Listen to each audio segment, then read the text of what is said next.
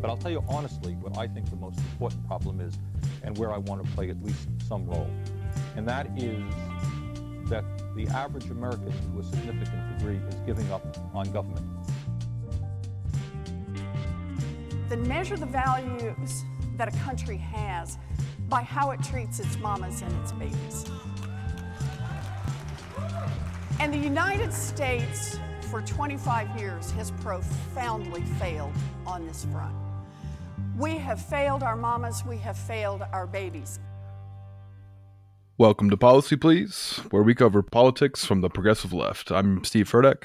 And I'm Paul Nelson. Pleased to be joining you, Steve. Yeah, you too, man. How's your day been going? Oh, it's been going good so far. Joining the Good to day hear. Yeah, same here. Well, today on Policy Please, we're going to be covering the 2020 presidential Democratic race. We're looking at tons of candidates in the field, but it's pretty much been narrowed down over the last, I'd say, about a month. You think so? Yeah, that sounds about right. Yeah. We've been seeing a ton of trends. The wider field has definitely slimmed down a bit, that's for sure. Absolutely. You know, you get tons of candidates where it's just not realistic at this point, and we've seen some pretty clear frontrunners. But first, we definitely wanted to cover our personal positions and our bias for our listeners. We definitely come from the progressive left, and we're going to be covering from that side. You know, we definitely have some biases. I don't know if you wanted to go over any of your bias that you would have covering any of this. Sure. So my current political stance is one of a democratic socialist. I align with politicians like Bernie Sanders, Jeremy Corbyn, and the like. I would consider myself progressive as a more generic label. Largely, this kind of stems from my upbringing, my background, largely being from a small town in rural America, growing up on a small farm, having gone to public school, experienced the benefits of socialized education. I was on free and reduced lunches as a kid, so experienced the benefit of those kind of programs. And they've largely contributed to shaping my political ideology. Yeah. And we share a pretty similar story of, you know, and our bias. You know, I come from a family that was on many of government assistance programs. I saw as I got older, you know, how much those programs assisted my family, you know, where my parents themselves came from, how they overcame their hardships and where they're at today.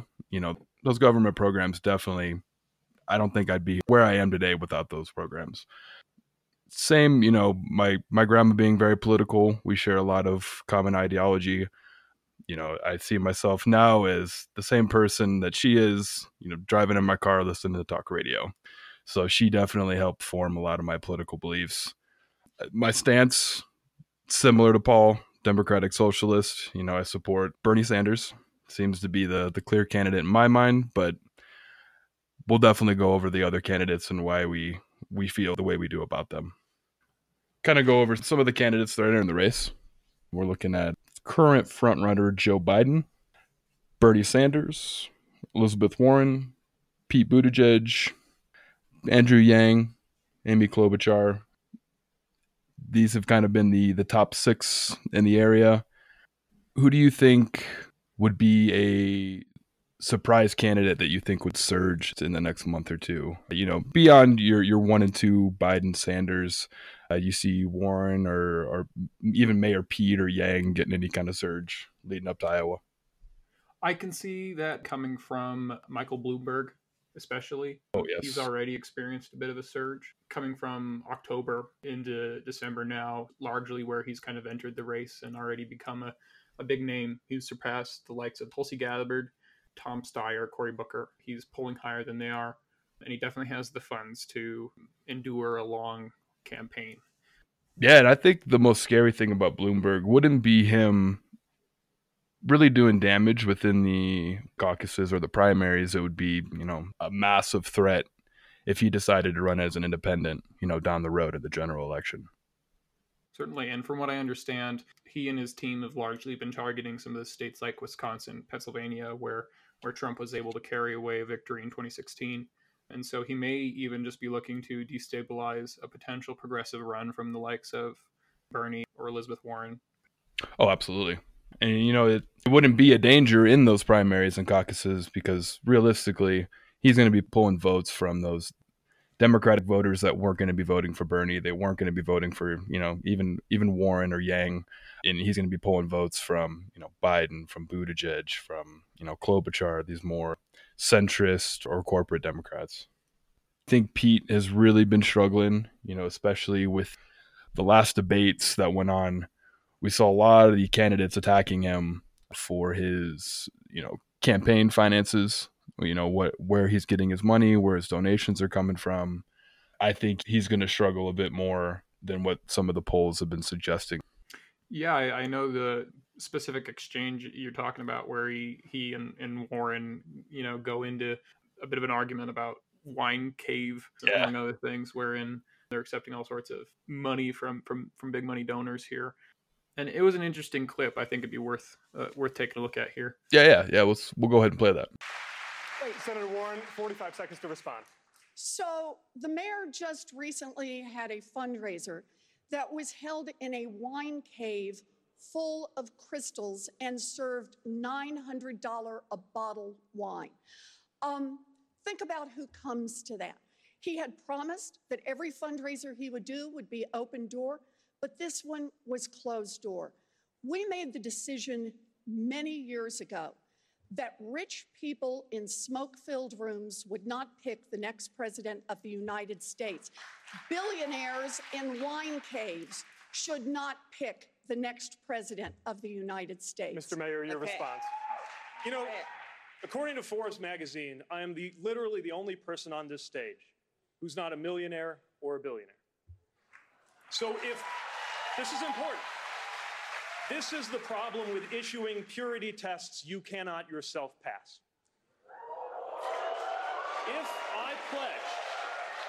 If I pledge never to be in the company of a progressive Democratic donor, I couldn't be up here. Senator, your net worth is 100 times mine.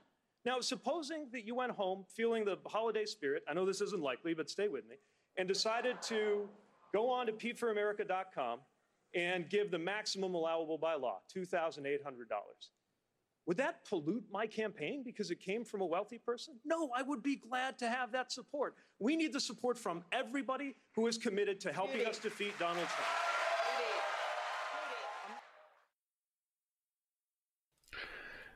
Yeah, that's Warren going after Buttigieg. Klobuchar did as well. I think Sanders made a jab at Buttigieg in that same one upon the campaign donors. What is it? He made the joke of, Joe leading the race with 44 billionaire contributors, while Pete is hosting 39 billionaire contributors. So they're all kind of shooting for him in that respect. As they should, honestly. Yeah. I mean, in talking about issuing a purity test that you yourself cannot pass, there should be a purity test of that measure for Democratic candidates. It's not necessarily going to be very popular with Democratic voters. Sure. If you do have plenty of billionaires backing your campaign. What have we seen from that kind of politics for the past, decade or two, honestly?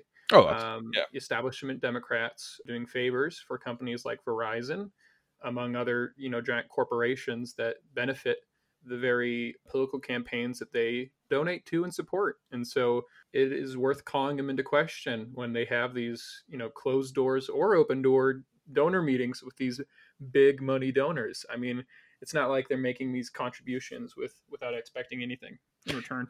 No, and absolutely. And the big thing that they're also going after him for is just transparency. He's not showing all of his donors.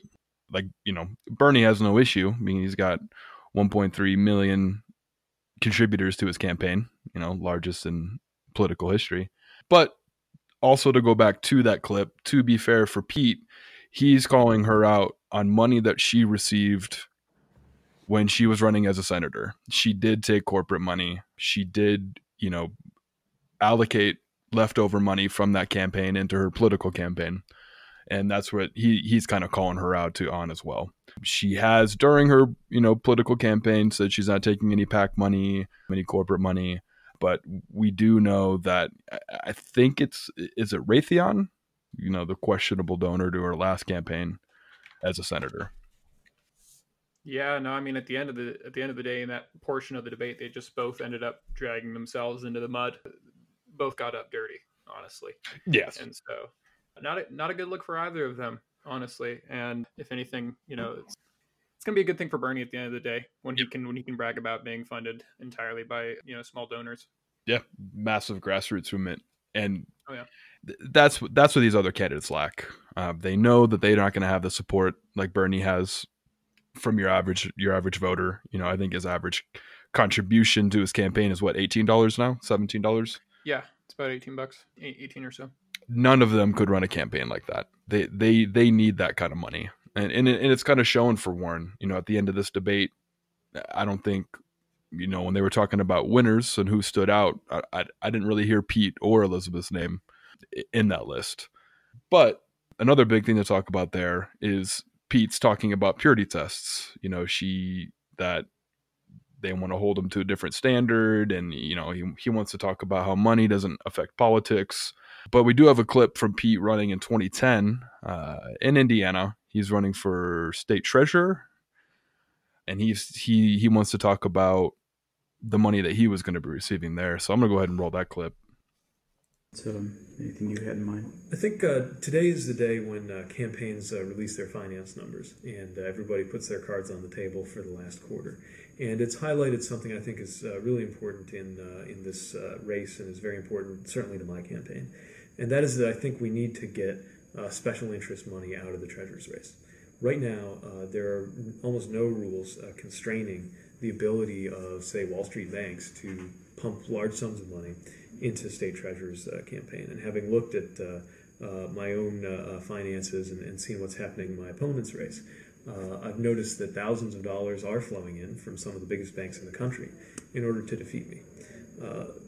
It's not just that they're trying to defeat me that I'm bothered by this, but very early on in this campaign, I made a decision that I wasn't going to accept any money from a bank that could be doing business with the state treasurer's office. I think it creates a conflict of interest. It creates an appearance, at the very least, that can smell like pay to play. It's not good for the state.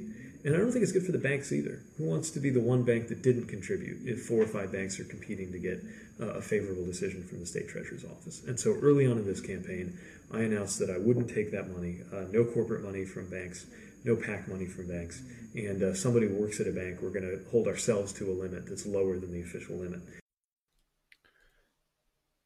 He did go on to lose that race, but I do feel he did do the right thing. He had the right idea, and I think he knows still that is the right idea.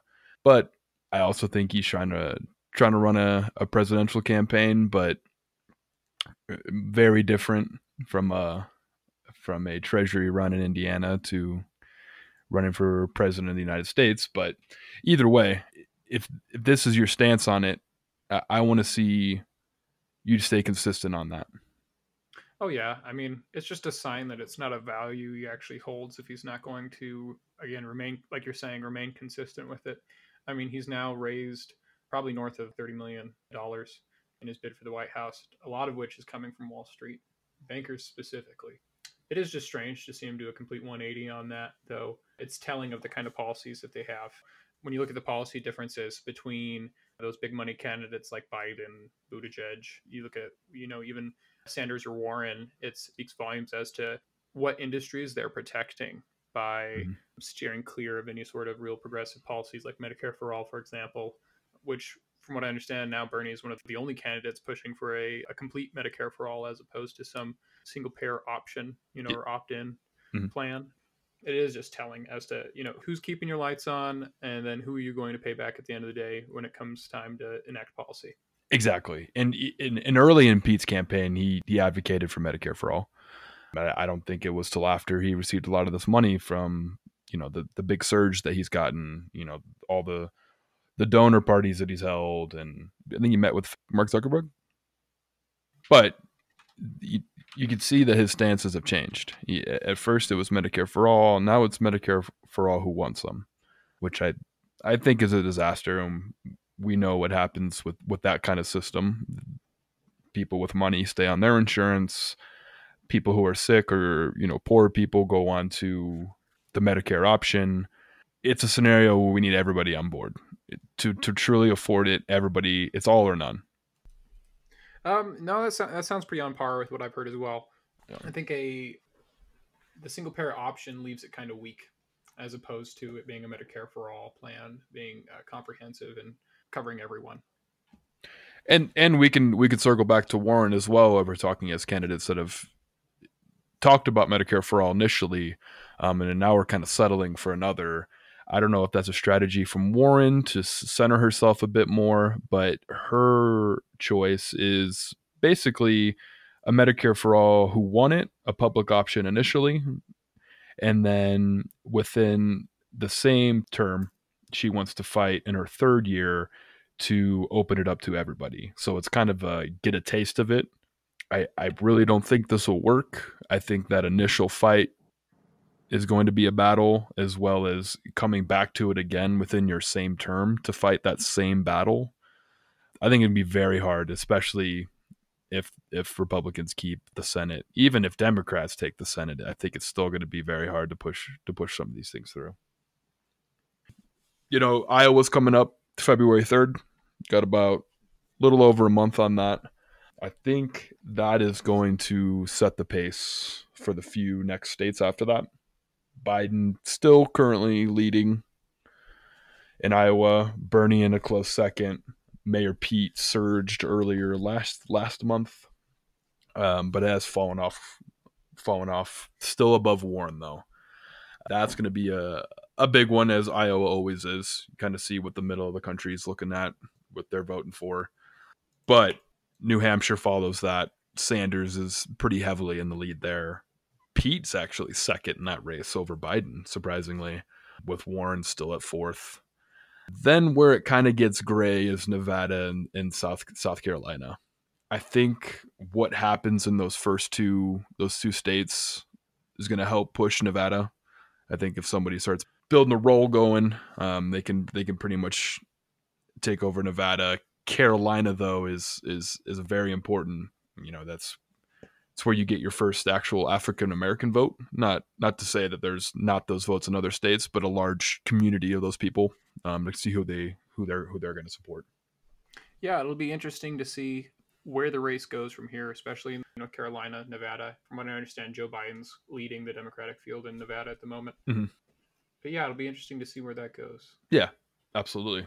And you know, coming back to a little bit on South Carolina with that first larger African American vote, historically Biden's done really well with them. But I think there's a pretty good argument to be made for Sanders. I think he could get just as much support if the word was out there. And you see that with people like Killer Mike out there advocating, even Cardi B. No, he definitely has a lot of allies he's trying to build in this movement, and so a lot of big endorsements. For sure. Oh, yeah. Yeah, I mean, I got an email today from Danny DeVito asking me for contributions for Bernie Sanders. You know, but I think Killer Mike's a big one. He's been an advocate for him since the 2016 campaign. You know, Killer Mike was out there talking about Bernie like crazy. They've had some interviews. He did the barbershop interview with Killer Mike, which I thought was phenomenal. But I do have a clip from Killer Mike talking about support that Bernie should be getting from the African American community. You know, it's being a white man, it's hard for me to tell people who they should be voting for from other ethnicities. But I think Killer Mike's, he's a good guy to listen to on that. I'm going to go ahead and play a clip for him. When you have an opportunity to tell two black girls to shut up and get off stage and you don't, and you shake their hand and you smile and you step to the side and you listen, that is a firm difference from turning around and staring at a little black girl and saying, shut up, I'll talk to you later. You're being rude or allowing people to say that to her. I'm going to tell you the proof is in the pudding every time. If I can find a picture of you from 51 years ago, chained to a black woman, protesting segregation, and I know 51 years later, you're willing to fold your arms, hold your head, and listen to two black girls yell and scream, rightfully so, as opposed to someone who will tell you to shut up after they've read their own words. Well, can I talk? And then maybe you can listen to what I say. As opposed to someone who will tell you later, when it comes to your children dying in the streets, I know that the only person that I have the conscience to vote for is Bernard Sanders. I know that the only person that my logical, beautiful black mind will allow me to vote for is Senator Bernie Sanders. And I want to tell the other side, I know from going around and shaking hands and hugging these beautiful black faces in South Carolina, that goddamn firewall got a crack in it. Okay, back to the issue. So the end of that clip is a clip of Hillary Clinton being interrupted by a black woman, and she basically just dismisses her. They get her out. And earlier, what Mike is talking about was two angry African-American women angry at a Bernie rally. He didn't have them removed. He paused, he heard what they had to say, and he listened to them. And I think that's a pretty big difference. I think he may have even given them the platform, if I'm not mistaken. Oh, yeah. And yeah, it shows a remarkable difference in the types of campaigning that, you know, Hillary did to the black community as opposed to what Bernie has tried to do in fostering a coalition across different races, as opposed to trying to pander to somebody. Yeah. Like I remember Hillary was on a black talk show wherein she described how she carried hot sauce around in her pockets as some sort of like odd attempt to try and play to black voters, I guess. I remember that really coming off to many, many people as being inauthentic. What is pandering and what is actually talking to an audience of people and actually captivating an audience of people? Not just, you know, I voted for Obama kind of thing. I would have voted for him for a third term. Like, yeah, it's a pretty night and day difference between those candidates. And it extends out beyond the African-American community. You know, Bernie is out there fighting for all of them, everybody. Latinos, you got Ilhan Omar, you know, the Muslim community. He's a fighter for all of us, not just your white average voter. One more thing that I'd add there is I remember seeing a video the other day where he was speaking specifically to a group of white working class Americans. And he was talking about, in part, some of the struggles they face.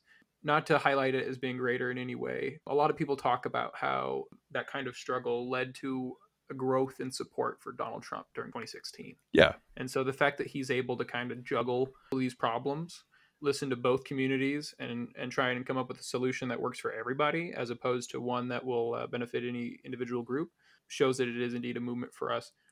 One thing I would want to bring up in regards to listening to people of color, at least in the records that a lot of these candidates have, was when Joe Biden specifically headed the Judiciary Committee during Anita Hill's testimony. Yeah, it's strange watching those hearings and watching the Kavanaugh hearings live.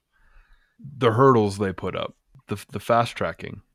A little bit of both, almost. I remember one of the barriers that Dr. Ford had in explaining her experience was being believed. You know?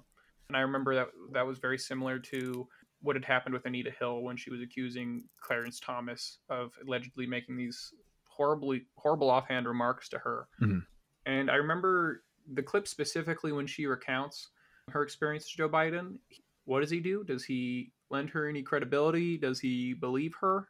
Or does he call into question the veracity of her claims? He asked what he specifically said. He wanted quotes from her rather than, you know, talking about the situation, you know, what happened versus, well, what did he say? Yeah, specifically, I think he described that she was making a characterization of the conversation. But what he had asked her to repeat after she had made that characterization, he said, repeat his words in his words, not yours. Yes. But in his words. It seems facetious to me. I mean, it isn't. I mean, how do you speak for someone else? Yeah. Yeah.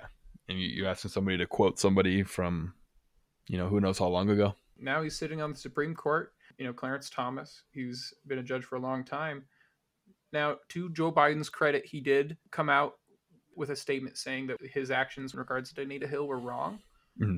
Though it's curious to me that he can do all that and at the same time not call for any sort of impeachment of Clarence Thomas or any sort of actions in regards to dealing with that problem. Yeah. I mean, he recognizes that it was a problem, but this says, oh, it's too late now. You know, it's just really not reflective of any sort of true apology.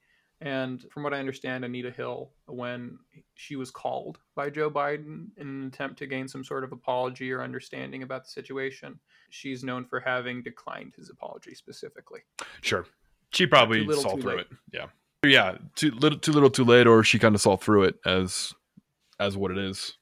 If we're not going to hold people accountable and just trying to help the guys that are in, as a lot of those establishments do. It's tolerating a culture that's supportive of that kind of abuse of power. No, yeah, absolutely. Just enabling it. I mean, one good thing to take out of it all, though, was I remember after the whole Anita Hill, testimony, after the fact, there was a surge in participation in the democratic process by women. And I think that was the year of the woman, but they had a bunch of women elected to Congress as a result. And I think there was a similar push after the Kavanaugh hearings as well. Oh, and yeah. So there's something to be said for exciting the voter turnout, specifically ones more supportive of equality and creating an environment that'll work for everybody, not just the boys, right? Or the boys club. Yeah, exactly. And I think that's it'd be a good time to kind of pivot here to why we support progressive candidates, and because this is going to kind of cover these things, why we support the candidates we do. They're there to support people of color. They're there to, snuff up money in politics, big ones like climate change, and I guess especially climate change. I think the Green New Deal is massively important to pass.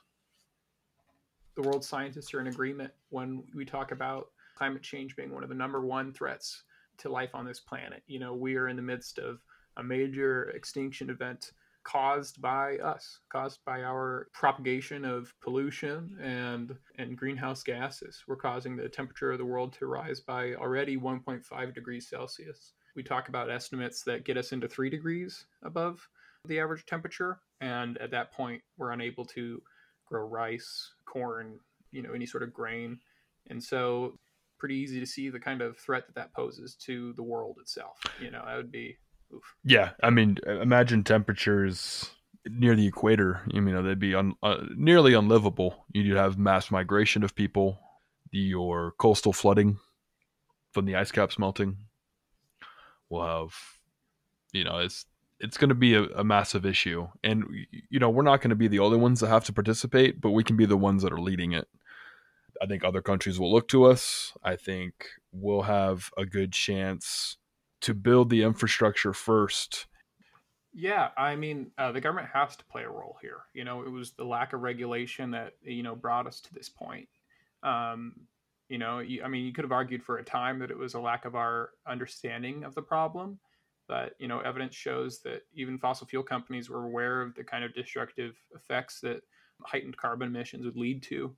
Yet they continued on with their practices, if not expanding them. And so those problems are getting worse and worse. On our current track, we're looking at fishless oceans by 2040, is my understanding. Mm-hmm. Really, any one of these disastrous environmental consequences that can come as a result of climate change that people have been talking about, even one of them would present massive economic, social, and very real threats to America. In the Green New Deal, I liked how they highlighted specifically how much it was going to cost Americans when it came to not taking action on climate change. The billions, if not trillions of dollars that would essentially be lost through damage to industry. It really speaks to how necessary these changes are.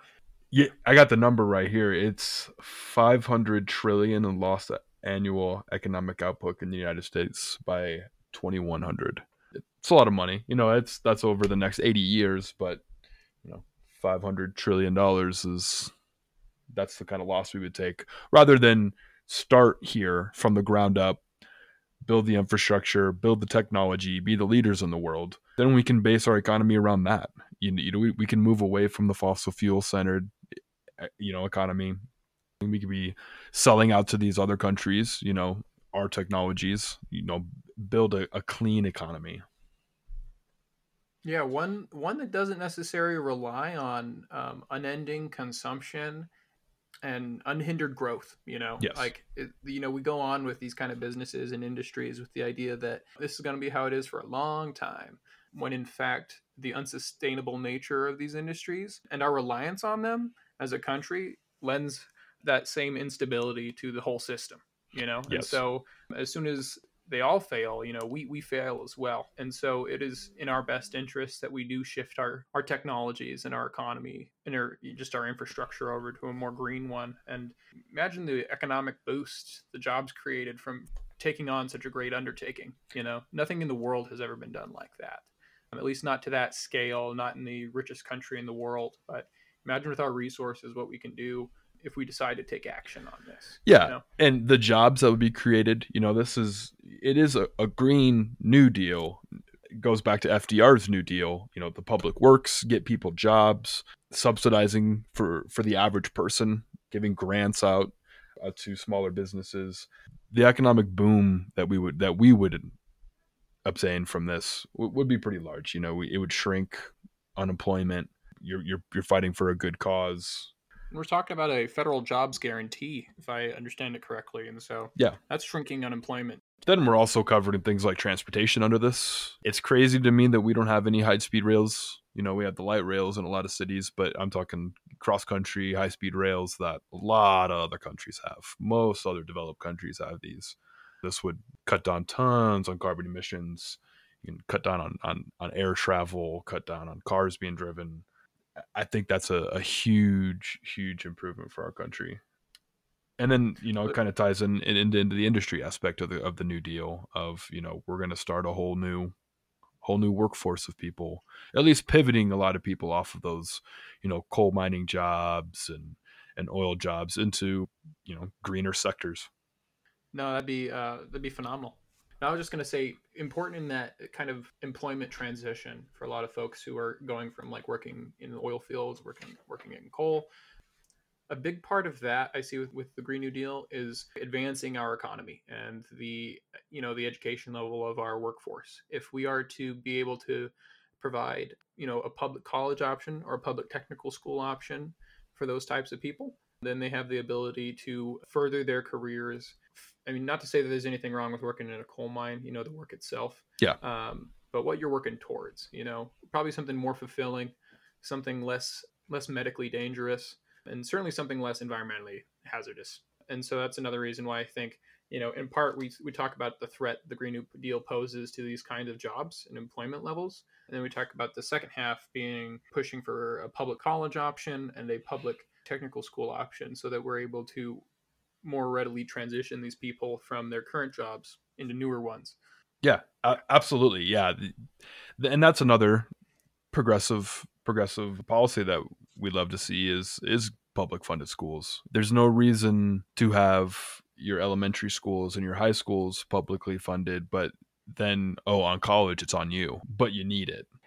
That's a big one, as well as the healthcare. You know, we talk about Medicare for all. This kind of all encompasses, you know, all of these things help each other out. You have a more educated country, you have a healthier country, you have a country that's working more.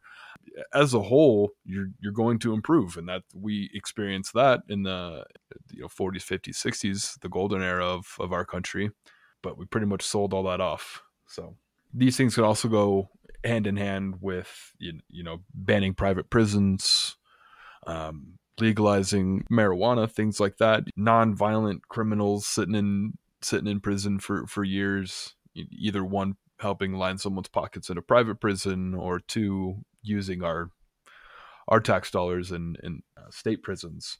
You know, all of these things are pushing for a greater ideal, not just each and every single one of them. You know, what kind of free stuff can I get? You know, the classic liberal argument. It's an ideal as a whole. You know, we do this and this and this, and this clears a lot of problems, instead of, well, let's just focus on this issue and we'll tackle this issue and we'll focus on this.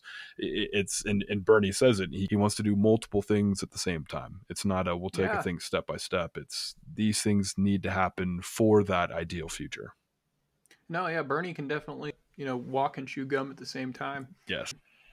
One of the things that I, like to talk about is the idea of Medicare for all and, public colleges. We're talking about ideas that work in practice, and we already have them. We have K through 12 public schools that work in practice, that work phenomenally in practice and benefit our society in great and measurable ways. To expand that to K through 16 isn't as crazy an idea as many would like us to think, and it would benefit our society in many of the same ways. And so we have a working system, public high schools, public elementaries, public K through 12, and it works. There's evidence to suggest, and other countries have it working, that a public college, public technical school option would work, and that it would benefit our society as a whole. The same can be said for Medicare for all. Like I was saying, Medicare itself works great. Seniors that are on it. I mean, I can't speak as a senior that's on it, but I will tell you, as formerly being on a similar program like Medicaid, they are phenomenal programs, and for the people that are on them, they function well. It's not a question of just giving free stuff to everybody. It's expanding currently working programs to cover more people. And yeah, I hate the reductionist, the Democrats just want their free stuff. No, I just want access to functional and beneficial government programs like Medicare for all. Exactly. Enriching our country would also take a lot of burden off of a lot of the social programs we have. Less people would need more of these programs if we all were enriched through, Medicare for all, education, Green New Deal. All these things are going to enrich us as a country. You'll see less people on those government programs because it won't be necessary down the road, if it's in an ideal sense. If we're able to double union participation in the United States, and we're able to raise the minimum wage federally to $15 an hour, imagine the decreased use of food stamps, and I would assume other similar federal programs. No longer are we, the taxpayer, subsidizing private employers like Walmart, other Amazon, similar companies, Amazon. A lot of these large private employers, tasty foods like Taco Bell, KFC, etc. We're paying the difference. I remember an old Bill Maher quote I like to think back on was, if Colonel Sanders doesn't pay the lady behind the counter enough, Uncle Sam has to. And so the burden really does fall on these social welfare nets when private employers don't pay their workers enough to make ends meet. And it's not a question of, why do we have all these people on welfare? It's a question of why do they need it? Yeah. And it's because they're not being paid enough, or not being paid what they're worth. And so that's why, the organizer in chief element of the Sanders candidacy is something I'm a really big fan of, because it would give workers a say in a sort of workplace democracy, being able to cut down on at-will employment contracts. I heard him talking something along the lines of establishing a just cause law that would require employers to fire you for just cause, not necessarily for reasons that would benefit them. Yeah. And that would greatly benefit the working people of this country. Oh, absolutely. Absolutely. And when people talk about social democrats, we don't mean full socialist. You don't mean full communism. We just mean an enhanced version of what we already have. We already run socialist programs in this country. Social Security was signed 85 years ago, and that's a standing, very supported program that we have in this country. We have, fire departments, police departments, your schools, the roads you drive on. These are social programs. We just want an expansion of that, and them it done better, including everybody. You don't pay for the fire department to come to your house. They come. Exactly what I was thinking. Yeah. It's not, what can I afford while my house is burning down? Why is it the same for a lot of these other things, like healthcare, like a medical emergency? Yeah, exactly. We just want to see an expansion of that. And if people here think that we truly are the greatest country on earth, then we should be able to rise to those challenges and do them exceptionally well. Yeah, no, I believe we do have like a kind of historical legacy to live up to in that kind of terms, is facing a great enemy like climate change, or like labor injustices, racial injustices, environmental injustices, that all again tie into one another with all sorts of like intersectionality, Yeah. But they all bear mention. And the only candidate that I see talking about all of them is Bernie Sanders. I mean, the other ones, it's kind of, Elizabeth Warren has a lot of the same policies she talks about, but there are some points where she falters, like not being entirely on board when it comes to banning fracking, when it comes to, the issue with the single payer option as opposed to Medicare for all. It's just, you got to pick and choose, but it seems like when I look at Bernie on the issues, it's just check, check, check, check. He's just consistent and aligned with solid democratic values. It's Yeah, it's tough. That might just be my bias coming through here, but yeah. No, and that's fair. But when you look at all those check marks on those boxes of Bernie, it's not that he's just doing it, today, almost 2020. These are Bernie's views. He's been doing it since the 60s, since the 70s, since the 80s. 80s was one more in his political career, but you look at the things he stand for and he has stood for, and they have been consistent. They have been the same thing. I'll play a clip here. This is Bernie in 1993 talking about healthcare issues in our country. Thank you, Mr. Speaker. Mr. Speaker, the healthcare system in America is disintegrating. 80 million Americans either have no health insurance or are only partially insured. And yet, despite that, the fact that we are the only major industrialized country on earth without universal, comprehensive health care, we spend far, far more per capita than any other nation. Mr. Speaker, our system is not in need of Band-Aids or patchwork or such concepts as managed competition. We are in need of a new system, which is why I am delighted to be co-sponsoring with 52 other members of this House H.R. 1200, a single-payer national health care system which finally will guarantee comprehensive health care to all Americans without out-of-pocket expense. Mr. Speaker, it is only the single-payer concept which can save us tens of billions of dollars by standing up to the waste and inefficiency in the insurance industry, the greed of the pharmaceutical companies, and the excessive income that certain groups of doctors are earning. Mr. Speaker, the American people believe that health care must be a right of all citizens and not just the privilege of the wealthy. Let us pass H.R. 1200, the single-payer, universal, comprehensive health care system. Gentleman's time has expired. And as all of you probably know, H.R. 1200 did not pass, and we are still paying insurance companies massive amounts of money to take advantage of us. One of the larger reasons why I'm a proponent of the Medicare for All system is when you have insurance through your workplace and your employer provides your health insurance, you cannot leave immediately without, if you're in the middle of in the middle of needing to use that insurance. Say you have family members or a child or something like that, you certainly can't leave and put a break in your insurance coverage.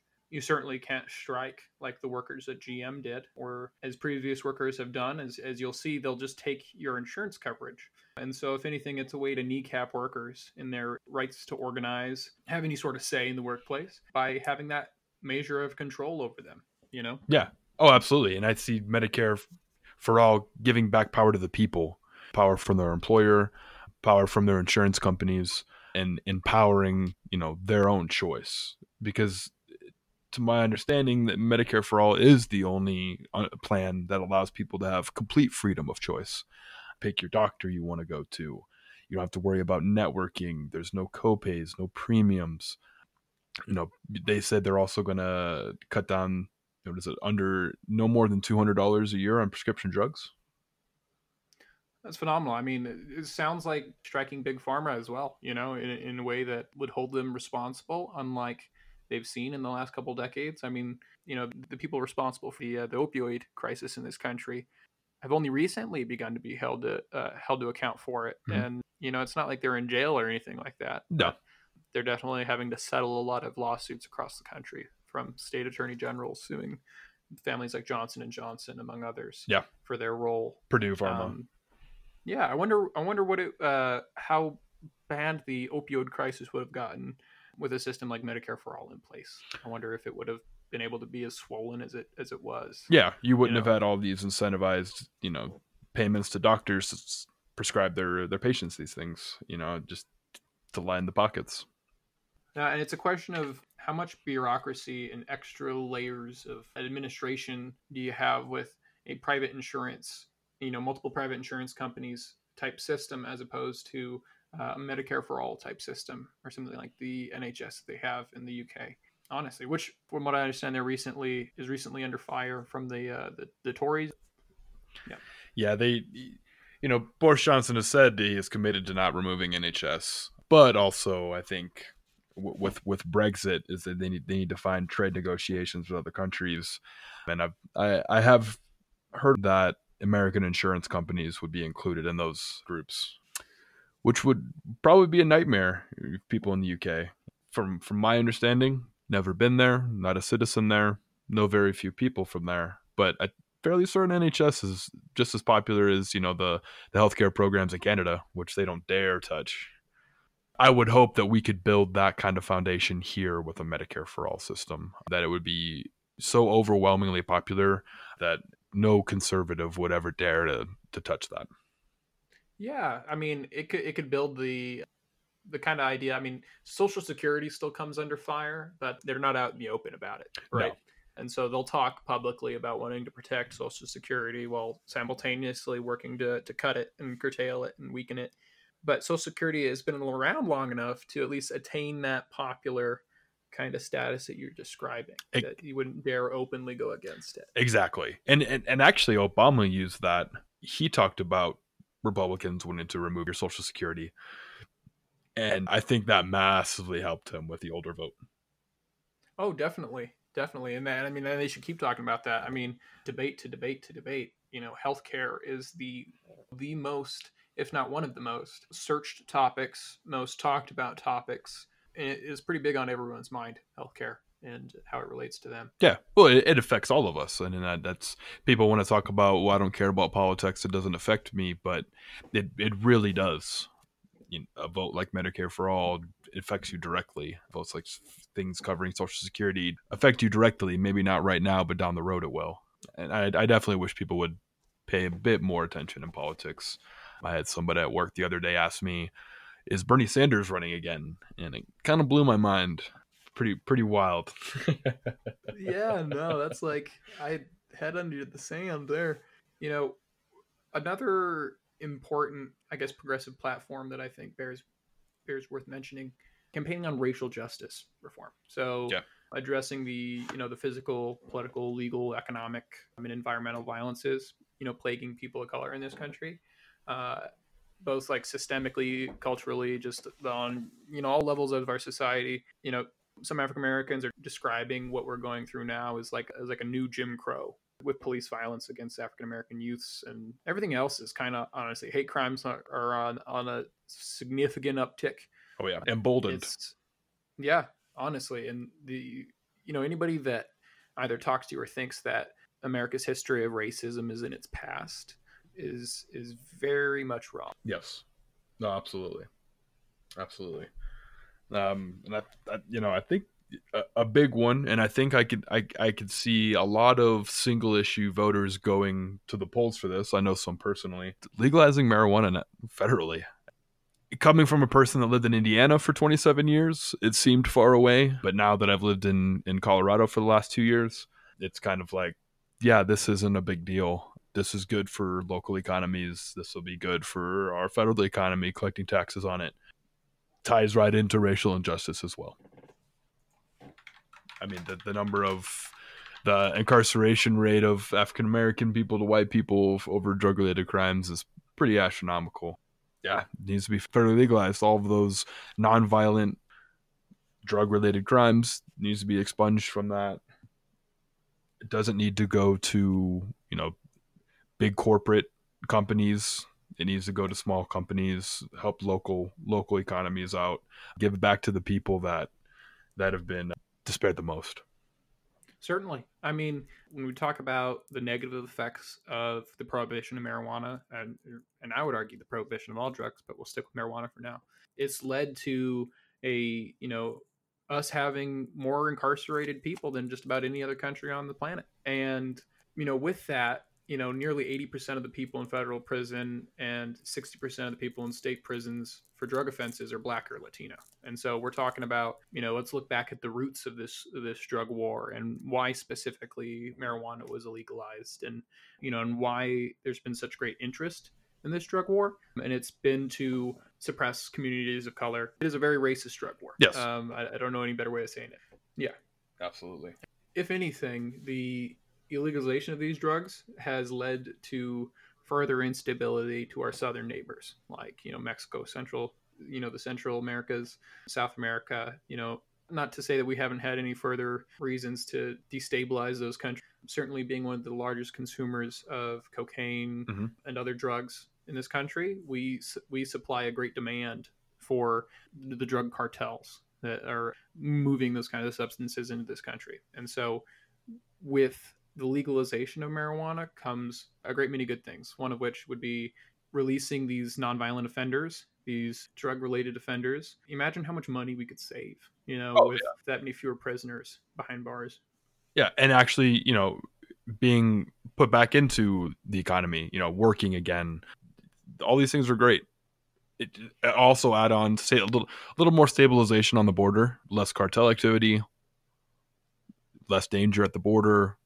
We don't have to call it a crisis as it's been labeled. I think you'd see a more stable border policy with the legalization of quite a few drugs. You cut them out, you cut their supply, they no longer need to bring drugs into our country. Certainly. Yeah, no, I know it's at least damaged the illegal weed industry here in Colorado. Is certainly it's been significantly weakened through the regulation and legalization, decriminalization of marijuana. Oh, yeah. I don't know if I've ever met anybody here that sells weed. It's funny, coming from Indiana, you pay outrageous prices because it's illegal, and you're the only person that we can buy it from. And then you come here, and it's a fraction of the price, legalized at the store. You're not. And you're not associating with, the type of people that are selling vast quantities of drugs.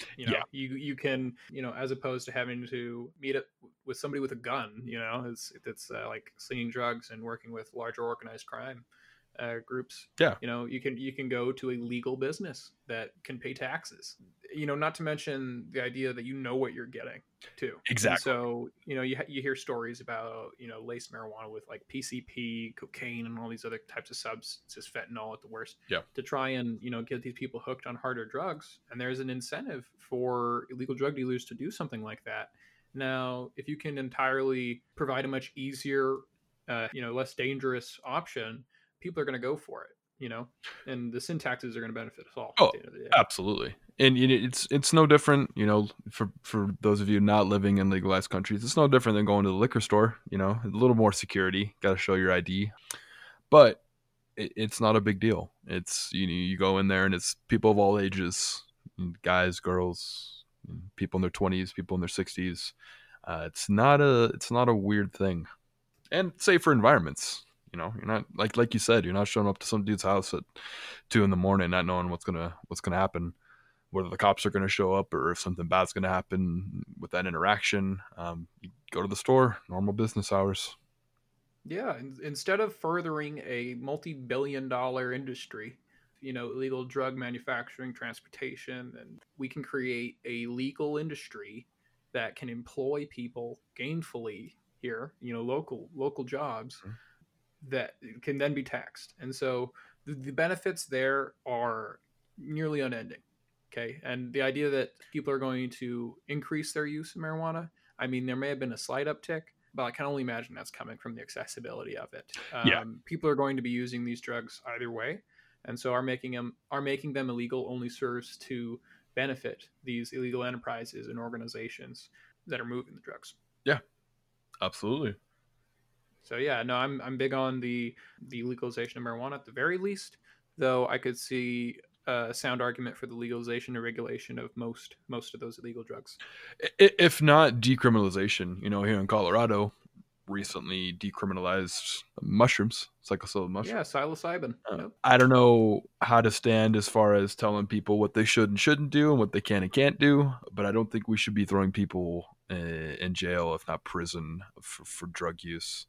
It just doesn't make sense to me. You're fighting the wrong fight.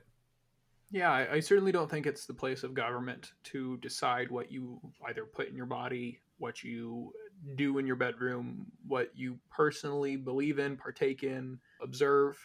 None of that is the government's business, as far as I can see. As well as your employers.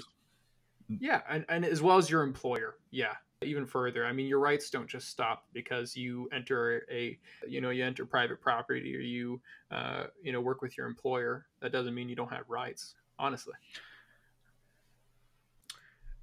A big Democratic platform I think that people should be running on too is empowering democracy and dismantling voter suppression tactics. And so, I remember in 2016, it was kind of, people on the left were talking a little bit about doing so, dismantling voter suppression tactics, trying to get out the vote, turn out the vote. And then I remember on the right with Trump, you had people talking about illegal votes and voter ID laws and all these different thinly veiled attempts to try and suppress the votes of different groups of people, primarily people of color, lower income people. It happens in where they place the ballots, the ballot boxes happen, the polling locations. Gerrymandering plays a big role into this. We need to work on a platform of empowering every American, where one American equals one vote and nothing else. I think a good solution for that is automatic, voter registration. You turn 18, you are automatically registered to vote. I don't know the infrastructure needed for that. I don't know what kind of security needs to go into that. But you are right. There are a lot on the right is talking points of illegal votes, fake votes, and a lot of the talk on the left is, suppression. People getting turned away at the door, mass amounts of peoples. That happened recently in Georgia. Massive amount of people got turned away during the vote, and she narrowly lost. I don't see that as a coincidence at all. But yeah, that's the fight there as well. I think that probably number one, getting people to vote over all these issues. I think the voting one is number one, because if we're not having our voices heard as a country, then how are we going to elect the people that are going to go in there and fight for us? Oh, certainly. And I think we have the means to create a automatic voter registration system. I mean, we have the selective service system. It's very similar. You go to get your driver's license or you apply for federal aid. You have to be enlisted in the selective service. The same could be done with voter registration. Yeah. It could either be, upon obtaining an ID, it could be upon, we have the technology. Let's do it, and further to empower, the voice of the people in selecting a government by the people, we got to overturn Citizen United. We got to get big money out of politics, and we got to make it so, millions and billions of dollars doesn't equal free speech in our legislative body, in our elections. We have to give that wheel back to the people. So instead of big money. No, absolutely. For those who don't know, Citizens United was a vote passed by the Supreme Court that basically allowed, money to equal free speech for politicians to be bought out by big corporations. So that's a big thing that needs to be overturned. It's something that just needs to be done. I will say this at the end of the day, despite my differences that I have with Joe Biden, even Pete Buttigieg, Andrew Yang, Warren, and the like, I will still be voting Democratic at the end of the day. Absolutely. And so even if Joe Biden gets the nomination, I hope he doesn't, I will still vote for him at the end of the day. Though in hearing myself say that, I'm getting very reminiscent of 2016. Yes. I said the same thing about Hillary when she got the nomination. Yes. I voted for Hillary, but yeah. And that's the importance of these primaries is we need to get a candidate that's going to empower people to come and vote. You need to, just like Obama did, people turned out in droves to vote for Obama, and he won by pretty much a landslide in both elections. But that goes to show there are more people that are going to come out and vote Democratic and are registered as Democrats than Republicans all over the country. Yeah, I mean, the fact alone that they have to engage in voter suppression tactics speaks to that. Why is it that Democrats are working with the platform of expanding the accessibility of the vote, ending voter suppression, making it so that felons can vote, that people in prison still have the right to vote. I mean, just because you're in prison doesn't mean you're not, a citizen of the United States of America. And so still live here.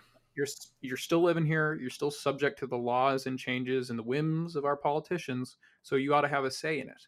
The attempt to suppress the vote of prisoners has been in large an attempt to disenfranchise people of color. It's turnout. I mean, we have to turn out. It's not a matter of convincing people on the other side to vote for our candidates, convincing people not to vote for Trump, convincing really people to vote for, candidates we support. It's just turning out and voting. That's the big thing. We're the envied, democratic society of the world for a long time, but we only have below 60% turnout when countries, in Europe are looking at more high 70s. voter turnout. People need to be more politically active, politically engaged, if not just more politically aware of what's going on. Look beyond your Facebook feeds of misinformation, your Twitter feeds, all that. You do some research, find a candidate you like, and go vote for them. Yeah, I mean, you bringing up the Facebook feed, brings a worrying thought to my mind. I know there's a lot of countries where Facebook, WhatsApp, and the like have become like primary news sources. Mm-hmm. Places like India specifically, a lot of people are getting their news from like WhatsApp groups mm-hmm. that are spreading fake news in support of Modi's regime. They're working to remove rights and citizenship from Muslim immigrants there and suppressing the rights of Indian Muslims. I'm tuckering out, Steve. I feel you, man. Yeah, we should wrap this up. Yeah. Thanks, guys, for our first episode. Down the road, we definitely want to be covering a lot more topics. Oh, go ahead. Yeah, and I just, this is also coming. We're just normal, everyday Americans. We don't hold any power. We both work our 40-hour work weeks. These are just opinions of ours, as we've stayed aware as possible. I did have a few different organizations I wanted to plug here at the end of the podcast. Just to name a few pretty quickly. Firstly, the Bernie Sanders campaign. They're at berniesanders.com, as well as Andrew Romanoff. He's running for the U.S. Senate seat in Colorado. Definitely recommend taking a look at his page as well. That's andrewromanoff.com. I'd also rep the local DSA, Denver DSA. They're at denverdsa.org. And a few worthy causes worth donating to this holiday season would be the American Civil Liberties Union. Like I mentioned earlier, they are on the front lines of the fight for justice in our prison system and are on the border in terms of fighting for the release of many of these people being held in those camps on the border. I would also recommend taking a look at donating to Planned Parenthood. From what I understand, contributions to both those groups are tax deductible. So you can write them off on your taxes. Yeah, and all of those plugs, I greatly support. Some of them were also plugs I would offer. 2 other challengers going on right now, both for Congress seats. Looking at Shahid Buttar, he's challenging Nancy Pelosi in her district. And also I have massive support for Cenk Uygur, founder of TYT, Justice Democrats. The list goes on of the great things that he's done. Cenk's running for the congressional seat in California's 25th district, taking Katie Hill's old spot. Website to find him with cenk2020.com, and for Shahid, shahidforchange.us. Yeah, I'd love to see these guys in the halls of Congress for sure. Absolutely, they'll be out there fighting for us, not taking money from donors. Definitely. All right, well, thanks you guys for listening. We'll see you guys next time.